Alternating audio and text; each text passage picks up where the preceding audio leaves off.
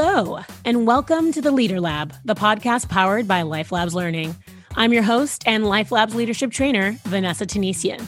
In each episode, my lab mates and I distill our findings into powerful tipping point skills, the smallest changes that tip over to make the biggest impact in the shortest time. Hello, Leader Lab listeners, and welcome back. This season, we've had the opportunity to unpack super learning, the benefits and behaviors that'll take your learning to the next level. Super leaders, what great leaders do differently. And now, this time around, we are talking about influence, specifically what super influencers do differently.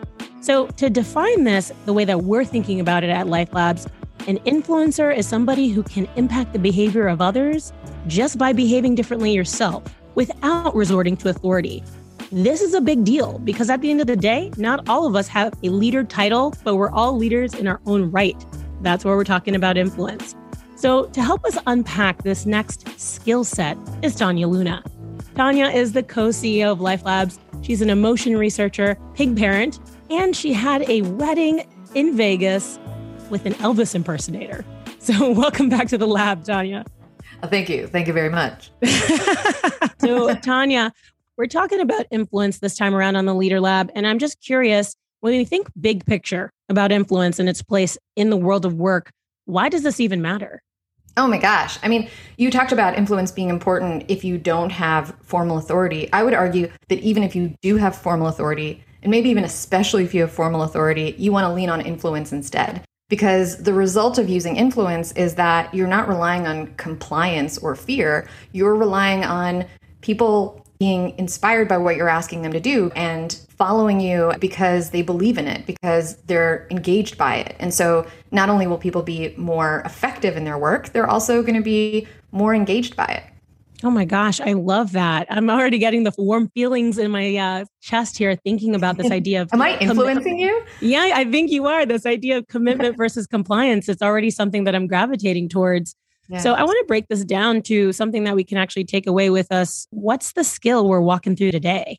The micro skill or the behavioral unit that I'd love to chat about is the very simple but difficult act of making the ask. It's kind of like the Nike version of influence. Just do it. Just make the ask.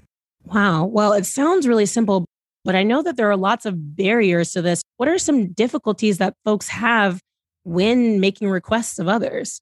Well, okay, so obviously I'm making it sound simple, but there are a lot of systemic barriers to just making the ask. You might have relationships or lack of relationships at work. It might be your identity. It might be systems set up in place in your organization that would make it scarier or more high risk, or maybe you just don't have access to the individuals that you would make the ask of. So I think A, there's the systemic challenges, but B, there's also the individual challenge, which is that most of us grow up believing that you're not supposed to be asking. If you're in a more individualistic culture, it's because we grew up thinking we should be independent. If you grew up in a more collectivist culture, it's maybe because you don't want to burden others. Either way, it feels really kind of heavy to have to take that risk and ask someone to do something. Yeah, I totally hear that. It sounds like there are so many things that prevent us from making the ask, but the good news is we have skills that'll make it a lot easier. So what does making the ask on an individual basis, considering, the environments that we're working through, what are the components of that?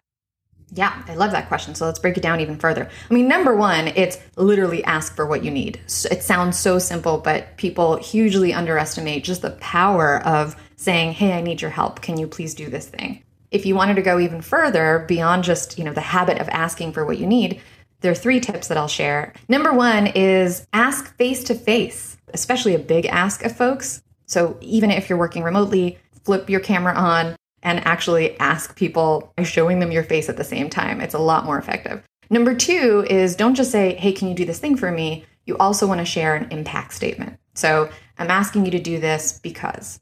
And then number 3 is make the ask as specific as possible.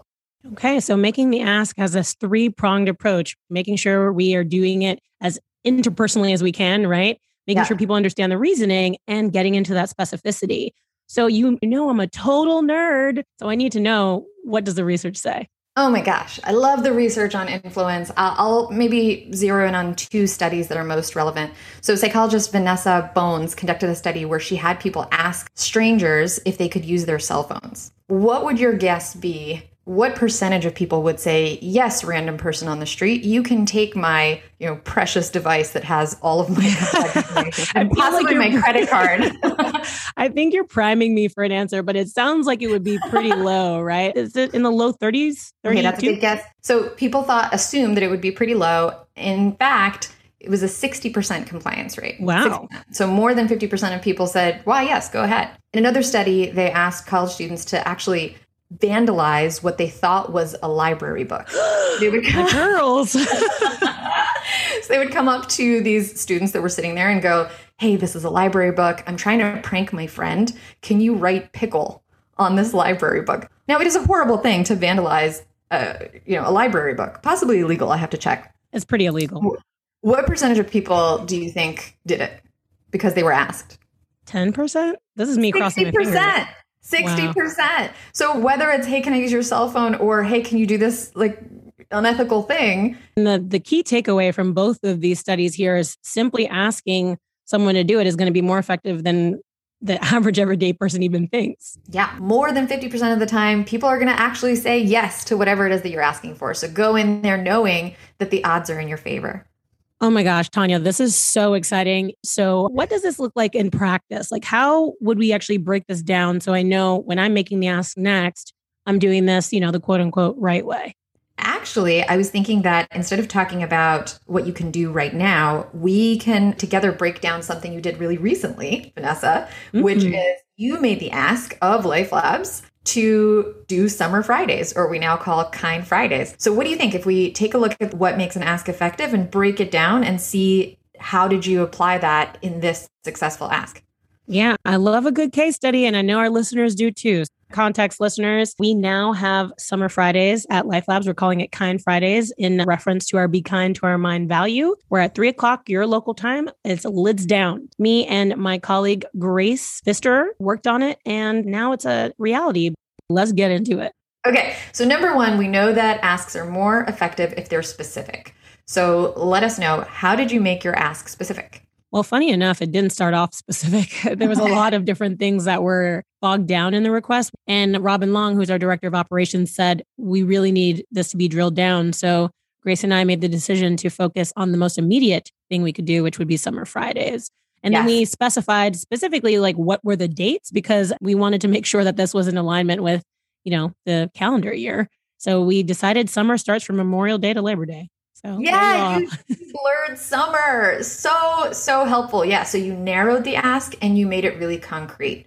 How about impact? How did you clarify what the impact would be? Essentially, you're saying hey, company, could we not work and still get paid? That's technically an ask of an organization, but everyone said yes. How did you make the impact convincing? Yeah. So we tethered this to a couple of things, but I think the biggest thing is one of our values, be kind to our mind. And we wanted to be able to live that out in a really concrete way for the team.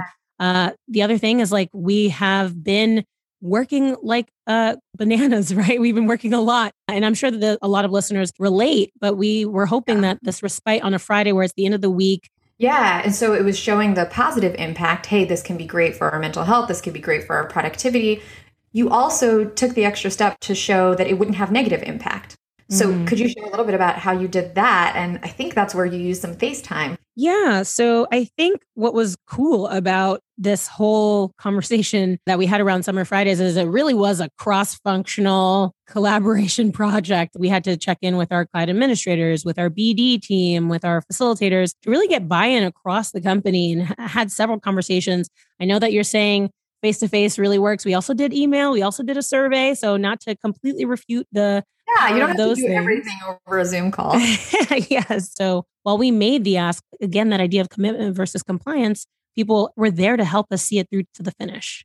Yeah. So just to recap, it sounds like you used specificity, you shared the positive impact, and you shared how we would mitigate any negative impact. And at least to some extent, you put in a little bit of FaceTime here and there so that people could feel connected to you and to Grace, who was the other proposer on this initiative, so that there was a personal excitement about it, not just this idea. Yeah. So I guess we did make the ask, and I'm so thankful it was successful at 3 o'clock every Friday till Labor Day. Lids down, y'all. Well, Tanya, this brings us to our Leader Lab listener experiment. So, what are we asking people to experiment with in their laboratories of life? Woohoo, I love this part. Okay, so my mission for listeners is to make the ask. Think of something that you've been wanting to get folks to do, or maybe you've been hesitating to ask, and just take that first small step, make the ask. Thank you so much, Tanya, for our first super influencer skill. I'm ready to make a lot of asks of you later. Well, you asked me to do this episode, and I said yes. You're right. It's already working. I'll see you in the lab soon, Tanya. Yeah.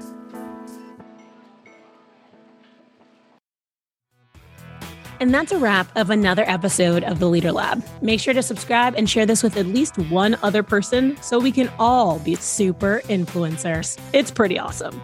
The Leader Lab is executive produced and hosted by me, Vanessa Tanesian. Neadra James is our senior producer, and Alana Berman is our director and editor. If you'd like to hang out with us on social, go ahead and find us on LinkedIn at Life Labs Learning and on Twitter at Life Labs Learn. To bring training to your team, head on over to lifelabslearning.com. See you in the lab soon.